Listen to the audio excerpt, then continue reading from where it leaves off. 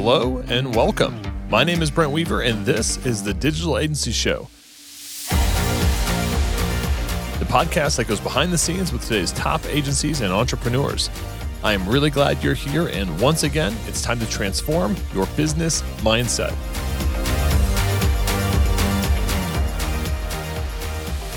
Hey, what's up, agency owner? If you're new here, I've got a free ebook on how to scale your business to multiple six and even seven figures by overcoming your dependency on referrals, doubling your profit per project, and removing yourself as the main bottleneck in your business.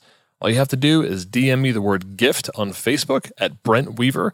That's facebook.com/Brent Weaver, and I'll send you your guide on how to achieve freedom in business and life. All right, let's get back to the podcast.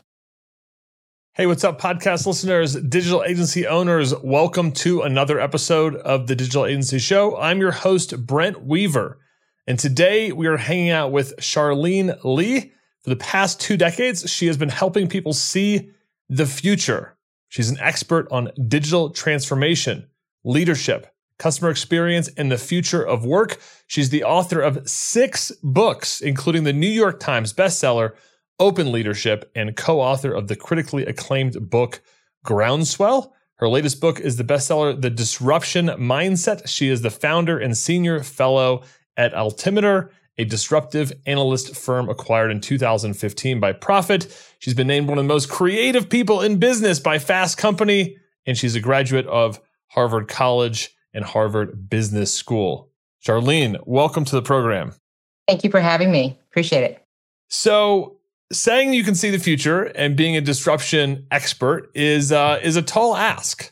What does it mean to you to disrupt something? I feel like it's one of those words that we hear about a lot as entrepreneurs, almost maybe a tad too much, but this is your field. This is like where you hang out in. So what is disruption from your perspective?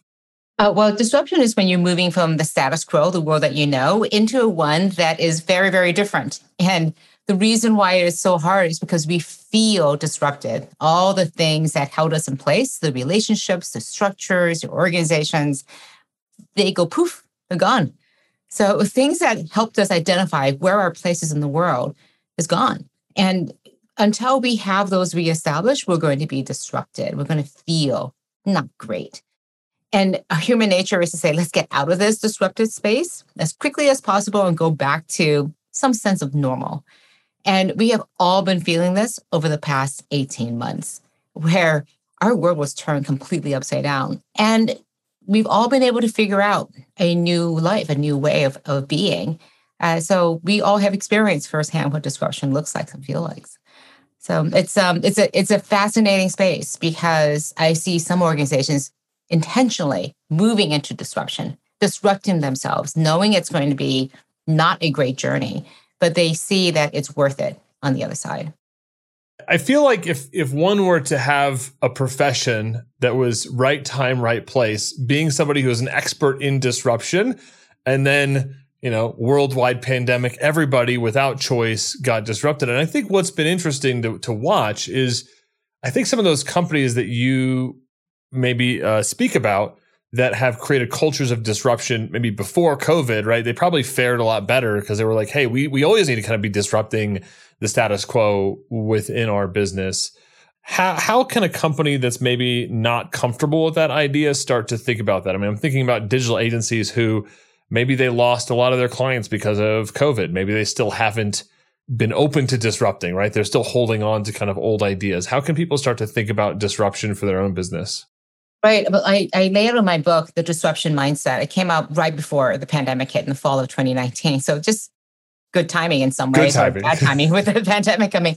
And one of the things I'd say is about knowing who your future customers. So if you think about strategy, leadership, and culture, these are the 3 pillars of a disruption strategy. And the strategy itself is focused on the future customers. And as an agency, who are your future customers? Not your customers of today, but where is the market moving towards? Where are the needs coming from? So with the pandemic, threw everything up in the air. Like for me, I do a lot of my work through speaking engagements. They all went away. So I'm sitting going, well, gee, okay, I have no speaking engagements for the rest of the year. How am I going to bring in revenue? And I realized everything was going to be virtual for a while. So started live streaming, started doing virtual talks to demonstrate that I can still deliver and have all these ideas that can help people. But in the end, I just the needs haven't gone away. They just have shifted. So as an agency, when you see your existing world going away, or even if you have a beautiful business right here today with all these profitable customers, you have to be thinking about what does the future look like? Where are things going to change towards? And what are the needs of those future clients that you want to serve? And then making a bet. This is the hardest part. It's not just saying, well, I don't know if it's going to be 100% like this or that. And until I have a better sense, I'm just not going to make a decision. Disruptors are comfortable with uncertainty, comfortable making decisions and bets. And for the most part, they are pretty good at making these bets. But every once in a while, the bets don't pay off. And they're okay with that. So one of the things I think of is, how do you deal with failure? What's your relationship with failure and mistakes and things not being perfect? If you don't have a very high tolerance for that, it's going to be very hard to be disruptive. I find that there's like a common thread along entrepreneurs of whether it's quitting school or not doing well in school, like maybe that relationship of like having to cope with a lot of failure early on, or you hear these entrepreneurial stories where people just had like a really hard life and things didn't really go very well. And I feel like sometimes they excel in entrepreneurship or maybe in disruption because they had to deal with it so much. It's an interesting thing to bring attention to around what your relationship is with failure. Because when I'm working with entrepreneurs, I mean, one of the biggest forms of resistance that I see is this unwillingness to experience failure. Like even down to delegating a task. What if I delegate this to somebody else and they don't do it? Kind of thing. Well, it's like, eventually you'll figure it out, and delegating is going to be a really big upside for you. How can somebody think about or frame failure in a way that makes them more comfortable with disruption? Right. And I think about that delegation as a key part of being a stronger leader with greater spans of influence. When you are thinking about this as success, right? And you're going along and you don't meet it, you fall short of your goal and objective. How do you look at that spot? Do you look at it as a failure, as not, being less than? Or do you look like, oh, look, we didn't get our objective? And you look at it as a data point. You look at it as a step that you're taking towards success. When you have this different mindset about it, then you can look at it objectively, removing all that judgment about failure and about imposing that guilt upon yourself. And you can look at it and say, like, we're here. Here's a gap. We need to close that gap. And that allows you to take action then, versus if you're thinking it's a failure, we're done. It didn't work. Let's go back home now. Let's go back, retreat. Didn't work. Versus saying, well, maybe if we did things a little bit differently, it could still work. Or even just saying, we went on this track. We did the best that we can. It was the wrong decision.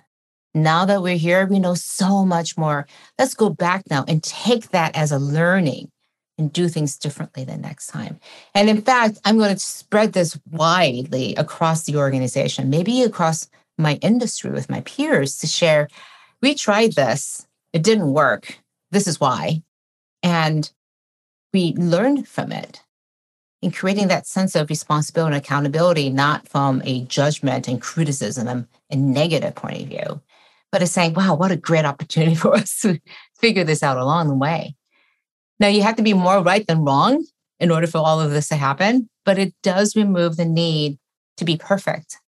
And instead of being perfect, you can focus all of your energy on being excellent instead. Hey, what's up, agency owners? Quick question for you. Could your client retention rate be better? Most small businesses are terrible at closing leads, so it's pretty common to churn lead gen clients quickly. But I've been really impressed with a new all-in-one marketing platform that actually closes leads without clients having to get involved. The platform, which is called High Level, is built specifically for agencies, and the best part is you can white label it so you can present it to your clients as your own software and collect that sticky software revenue in addition to your services charges each month. High Level normally has a 14-day free trial, but as a member of the UGurus community, you have access to an extended 30-day trial, which you can access at gohighlevel.com/UGurus. That's gohighlevel.com/UGURUS. All right, let's get back to the program. Talk to me more about the difference between perfect and excellent, because I know a lot of our listeners are, I kind of call them accidental business owners, right? They started building websites or designing, graphics or doing SEO or paid ads, and they create stuff and they have a little bit of that perfectionism that comes along with creating stuff, especially when you're creating stuff for clients and other people to kind of judge. So I hear people say a lot like, oh, I'm such a perfectionist, right? But that idea of instead of being perfect, being excellent, what does that mean? What's the difference between the two? Well, as an entrepreneur myself, again, in the beginning days, again, it was really hard because I couldn't do everything. So I brought in some partners and then also try to create a work environment where any of us could challenge each other. We could give each other really good feedback. We got really good at giving feedback because you're never perfect. You can always do things a little better. And knowing when it was time to stop, when what something we did was really good. It was the best that we could do. And incrementally more work was not going to make it much better. And that's when we knew we could take it to the client and say, look, this is what we've done, but love your feedback. And we were open to the feedback because we knew it wasn't perfect. When you think it's perfect and the client comes back and says, no, it wasn't, it's just so hard. It doesn't give you that psychological safety to put yourself out there versus saying, we don't know if this is completely right and it's not perfect. It's not completely finished, but it's an audacious idea. But we wanted to put it in front of you as soon as we could to get your thoughts on this, to get your feedback on it. Now, which one does your client want to show up? Your client wants you the best you can to bring your best forward, to be excellent on their behalf. They are hiring you to be the brain that they, and the hands and the skills that they don't have. So show up with that. They don't expect you to be perfect. They expect you to be great, to be excellent. And that's very different than being perfect. I love that. And I like this idea of separating whether it's the work or the objective or the outcome as a data point, and even as more about talking about the work than about who we are. I feel like it's really easy to say, hey, this idea, it's harder to say, hey, this idea failed than I failed, right? I feel like sometimes it's easy to say, oh man, I didn't do well. I didn't put in the hours. I didn't work as hard as I should have, right? And take a lot of I-oriented blame and shame along with doing this. And what I'm hearing from you is you need to start separating that from yourself and really talk about it more as a separate outcome. Hey, it's the work, it's the outcome, it's the thing that happened after we did stuff, and we need to talk about that and move forward versus taking this as like a self critique or whatever. Right. And when your organization has this fear of failure and inability to talk about it, it's because we have such a strong identity between ourselves and our work, and we can't separate that. And the healthiest thing you can do for the mental well-being of yourself and everybody around you is to create that psychological safety, that space that says we can be human. And human means we're not perfect. I mean, we have been literally in each other's bedrooms, right? Over the past year and a half. There's this level of intimacy now. I mean, if we haven't learned how to be our true selves, to put ourselves forward in that way, it's high time that we know how to do that.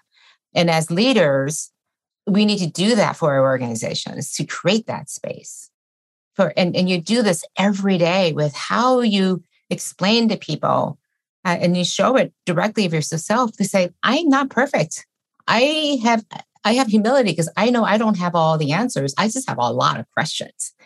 And it's also being comfortable showing some vulnerability. And in doing that, showing that vulnerability, you're actually being very strong because you wouldn't feel comfortable being vulnerable if you weren't comfortable and confident that your leadership could still be there, that the relationship is strong enough between you and your coworkers and your colleagues to be able to weather that vulnerability. And we know from our own personal relationships that vulnerability is a hallmark of a really good, strong, deep relationship. And it would be great if we could have that at work too as well. And yet we're told as leaders, don't show any weakness, right? Got to be strong all the time. You got to be right all the time. I'm like, that's a terrible thing to have to expect for ourselves and our leaders. And it's an incredible pressure that just realistically is not needed in this day and age. And I struggled with this early on in my career when I was leading, and especially being a woman, a person who is ethnically diverse, Asian American. And frankly, I'm really short, so I don't look like any sort of leader that anybody would ever have. They're the model of a leader, and I walk into the room and have to lead, right? So how do I lead when I'm not the person that anybody expected, and lead in a way that's authentic to me? So I led with relationships, and I still to this day believe that leadership is a relationship between people who aspire to create change and the people who are inspired by them to follow them. And that's all it is. It doesn't need a title. It doesn't need anything. So if you can inspire everybody in your organization to be a leader, to see the change, and then to step into any void where it lacks a leader and become part of leading that change, imagine the creativity, the energy that could be released from your organization. If you are comfortable enough, confident enough to step aside and let other people come forward and lead. And I think is the hallmark of a true disruptive leader, because when you are trying to lead huge amounts of change and transformation, you can't do it by yourself. You have to create a movement of other leaders who can come to the front along with you, alongside with you. And you have to lead with them. And in many cases, if it's truly successful, they will be led even if you're not there. It's truly a movement if you don't have to be at the front of it.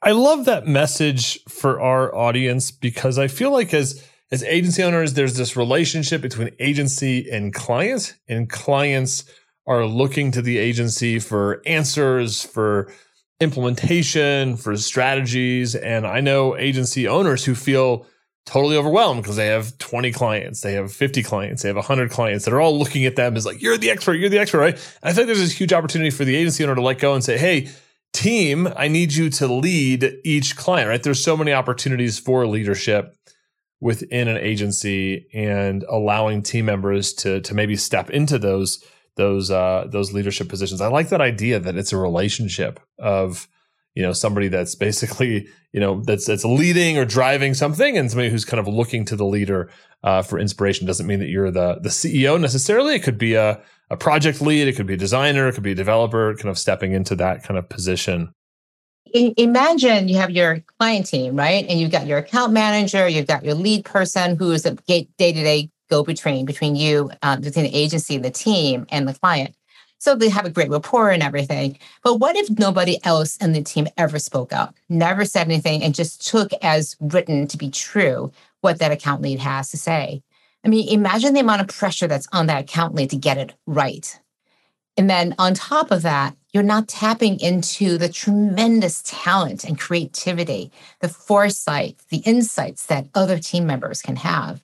So a really healthy team says, hey, I'm the account leader. I'm going to put the parameters around what we're trying to accomplish for the client. How we get there? Well, frankly, you guys, you team, are the experts on how we get there. So what do you think needs to be done? And this is the team leader not being so much the person who lays out the entire workflow, but steps in as more of a role of a guide, and is then tapping into everyone who knows, well, I know how to get that done, or I don't know how we're going to work together. But the team organically and together are putting together that work plan. And it can be a little bit slower, but as the team gets better at this, they already know. They put together the processes, the rituals to kick off, to continue to check in. They will actually work a lot better because it's organically networked into each other, rather than have to depend on one person saying, okay, now I'm done with this task. What do I do now? Tell me what to do, instruct me, direct me, versus being self-directed and self-motivated to understand the job to be done. And then taking it to another level because you have this collective hive mind now that can do the job so much better than one person trying to figure it out.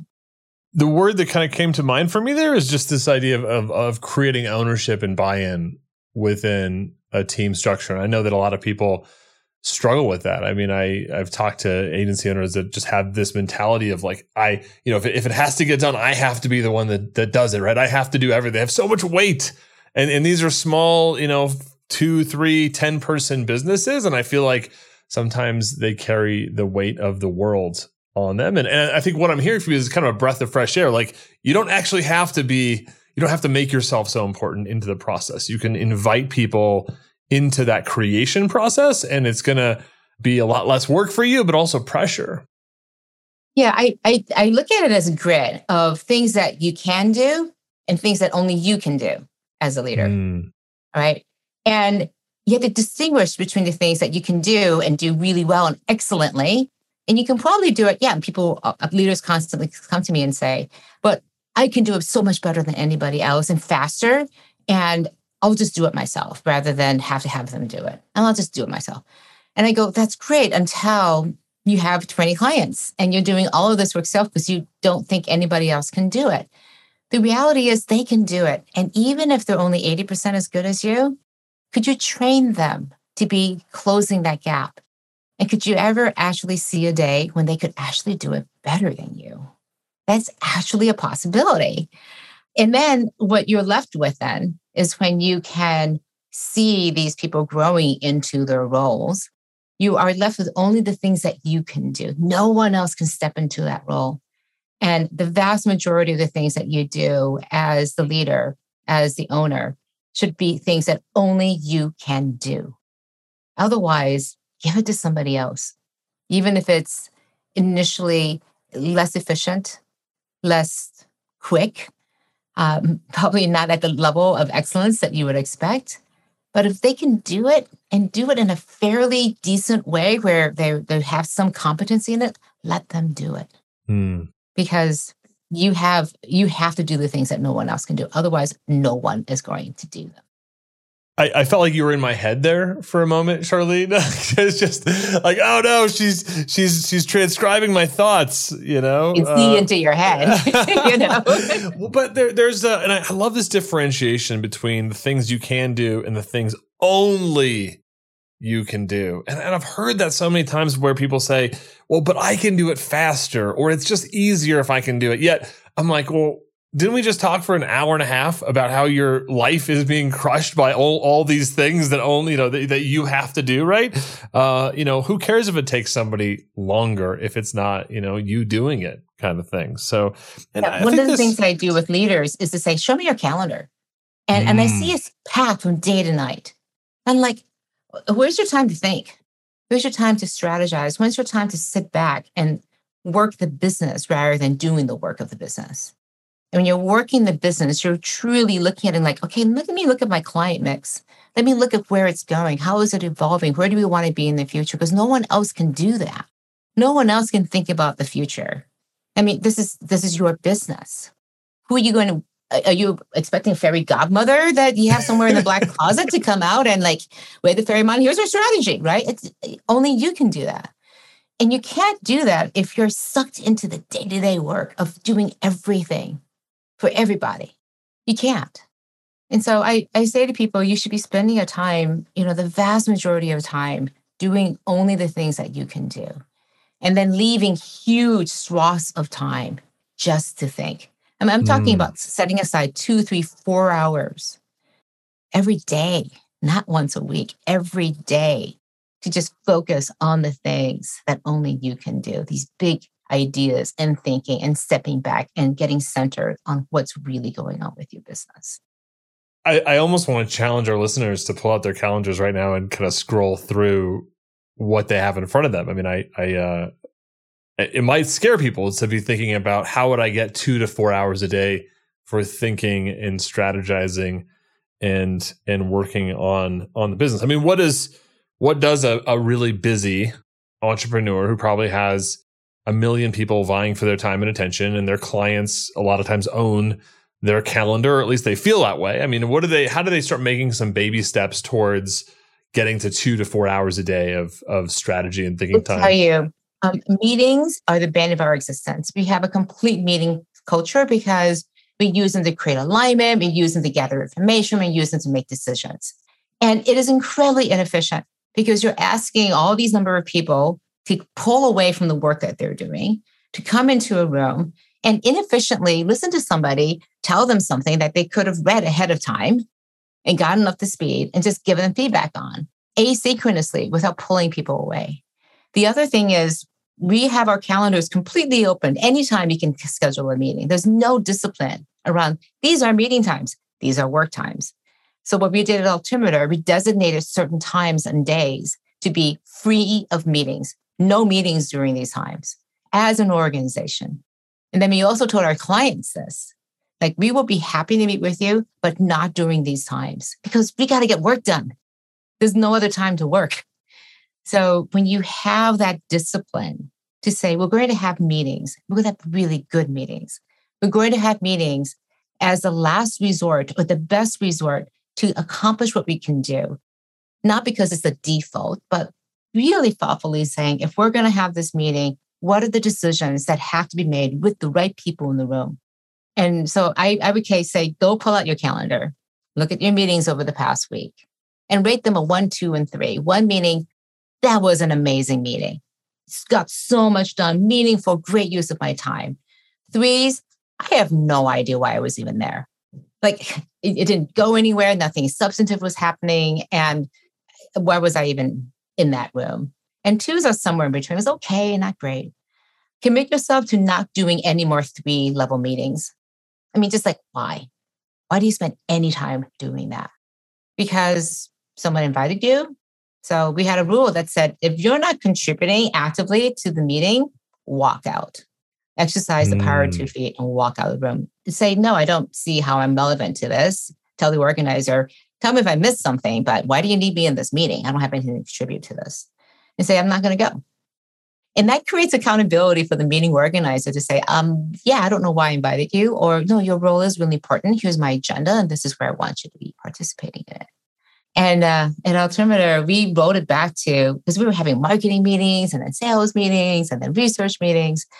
And we rolled it back to 1 meeting a week, that 1 meeting to end all meetings. So, wow. And we would start at the top with topics that were the most relevant to everybody. And then we would break out into smaller groups as the time needed to go and actually meet in breakout groups. So the marketing team, to the research team.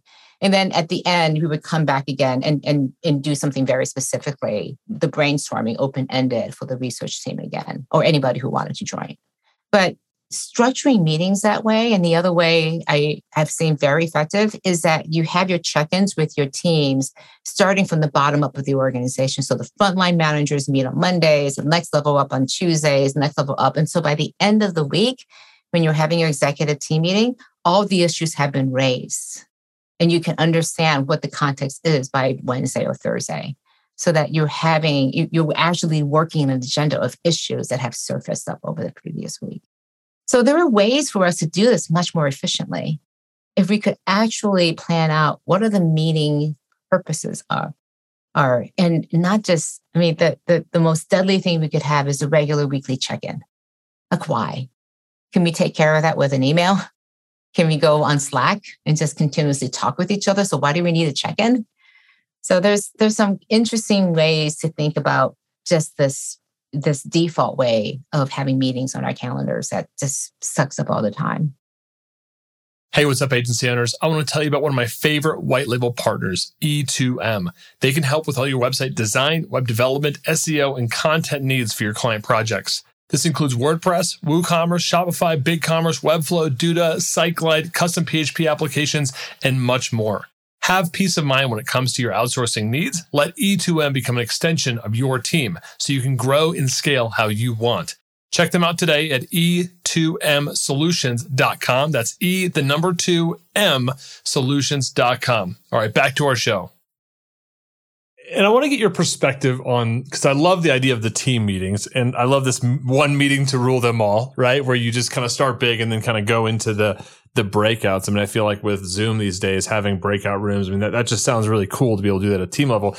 But a big challenge agencies have is in herding cats with their clients, that sometimes getting them to commit to a meeting, it's like, hey, we can at least meet with the client and we can kind of go through things. We can force them to do it, because if we give the client homework, a lot of times it never comes back, right? The clients, I mean, I know if we looked at some of our calendars, we'd be freaked out. I think if we looked at some of our clients' calendars, it'd be like, whoa, hold on, right? How do you do anything, right? Or maybe it's something in between, right? But I feel like, how can an agency establish a relationship with a client in a way to maybe have less meetings? So I think there's a lot of people that are on this listening right now thinking, gosh, like if I took away the weekly meetings with my clients, they would never give me the feedback, or they never would get me the content, or they never would get me, the information about their business.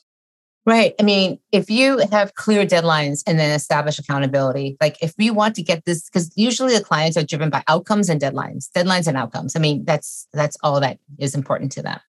If you really want to hit this deadline and you want this outcome, then we need this information here and be back into that.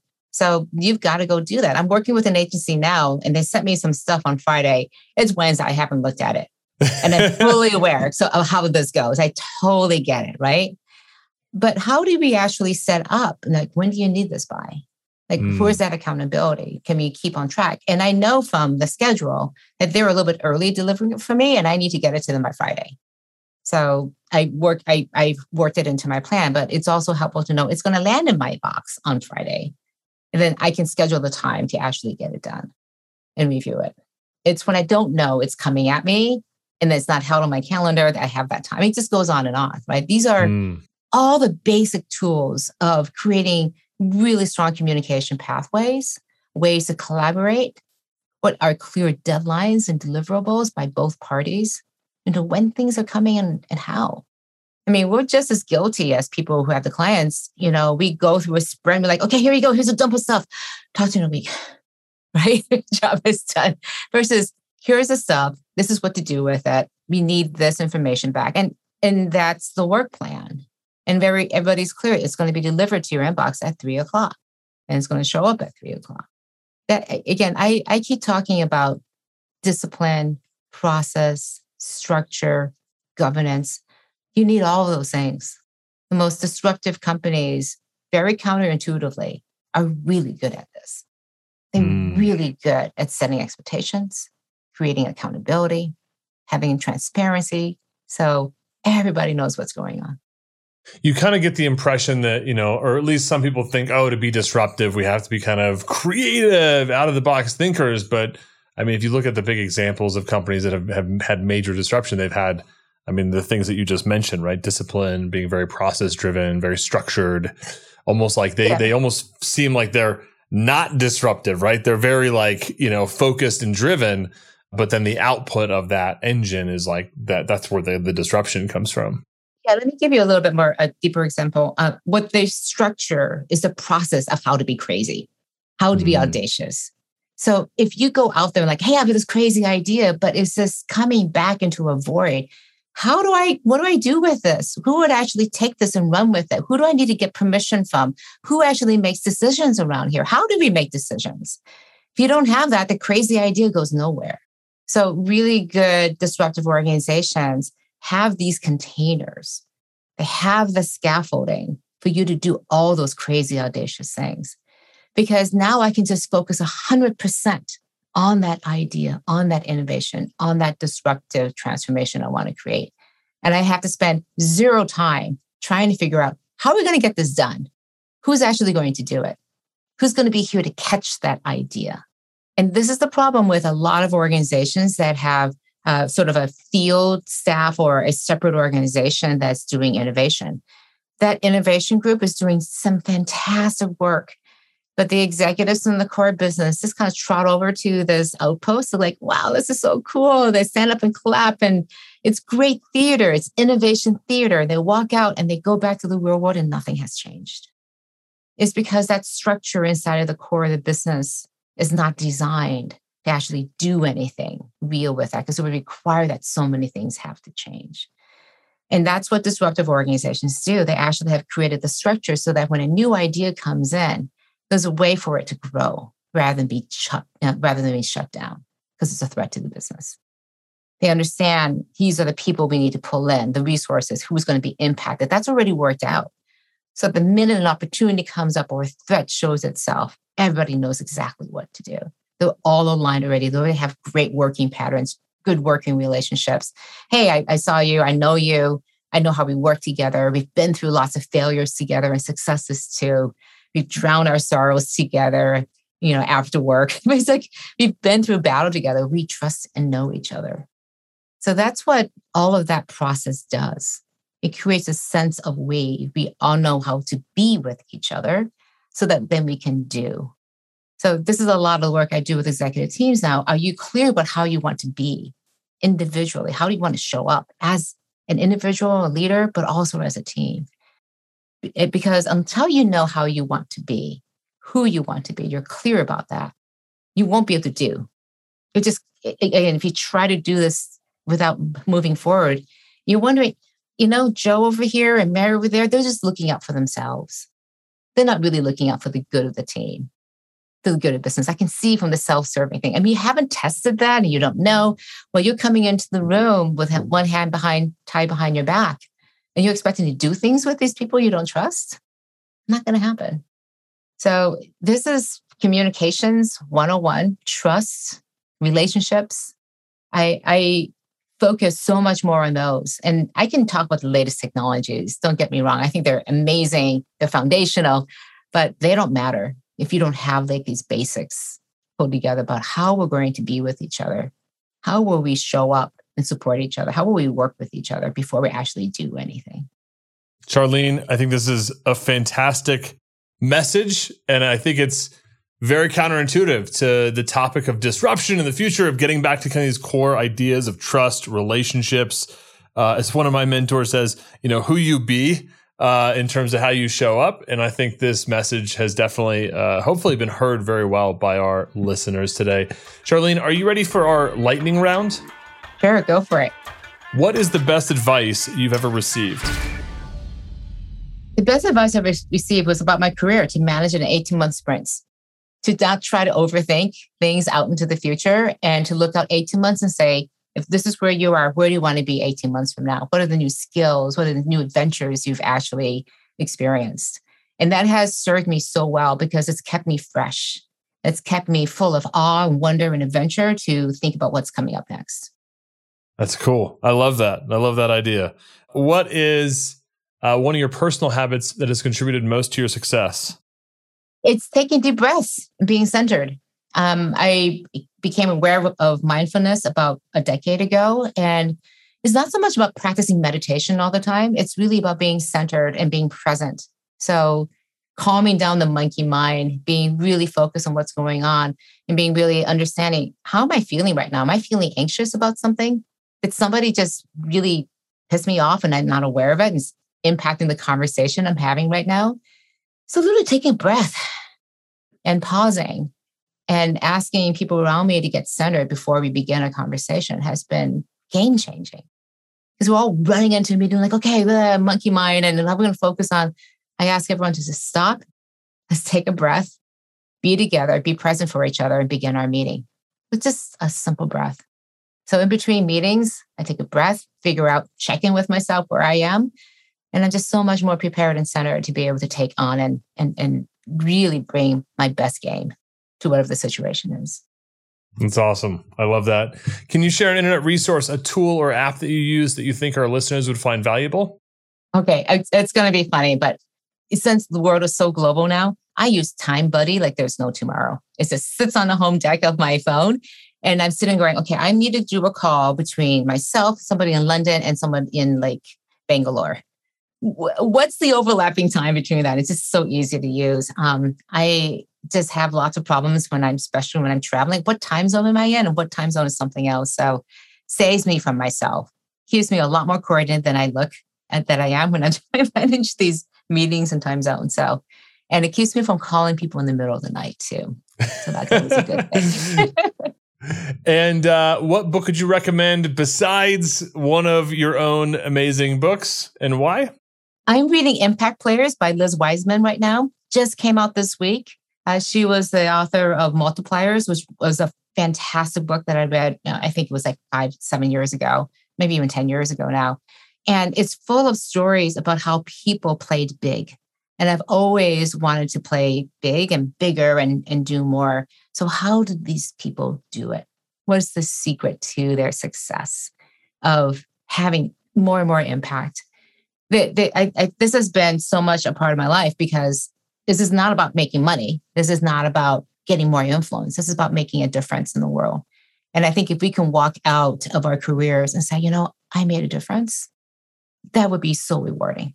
So I think I would encourage people to read Impact Players because this is a wonderful book. It gives lots of examples and advice on how to do that. Awesome. We will link out to Impact Players as well as Multipliers and Time Buddy on our show notes page, ugurus.com/podcast. If you're listening to this week of, you're going to see Charlene's image right up there at the top. Click on her and you'll find all those key takeaways and insights. So if you're out on the road or if you're biking around town like myself, then just check it out, ugurus.com/podcast.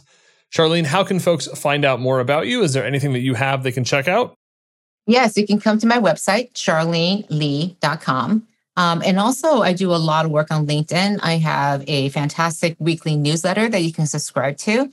And I also have a bi-weekly newsletter that just gives a quick update and a few tips like Time Buddy and all these other cool referrals and resources available to you. And you can sign up for that on my website too. Cool. So we'll link out to, you said it was charleneli.com, just your name.com.